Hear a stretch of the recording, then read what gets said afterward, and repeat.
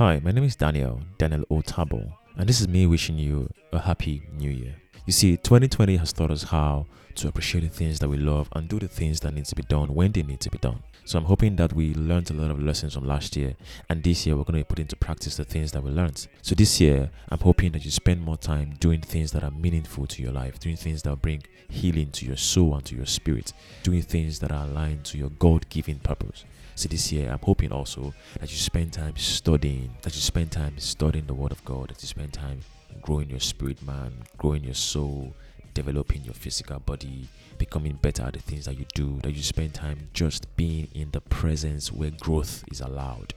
Because this is the year where you explore, where you do great things.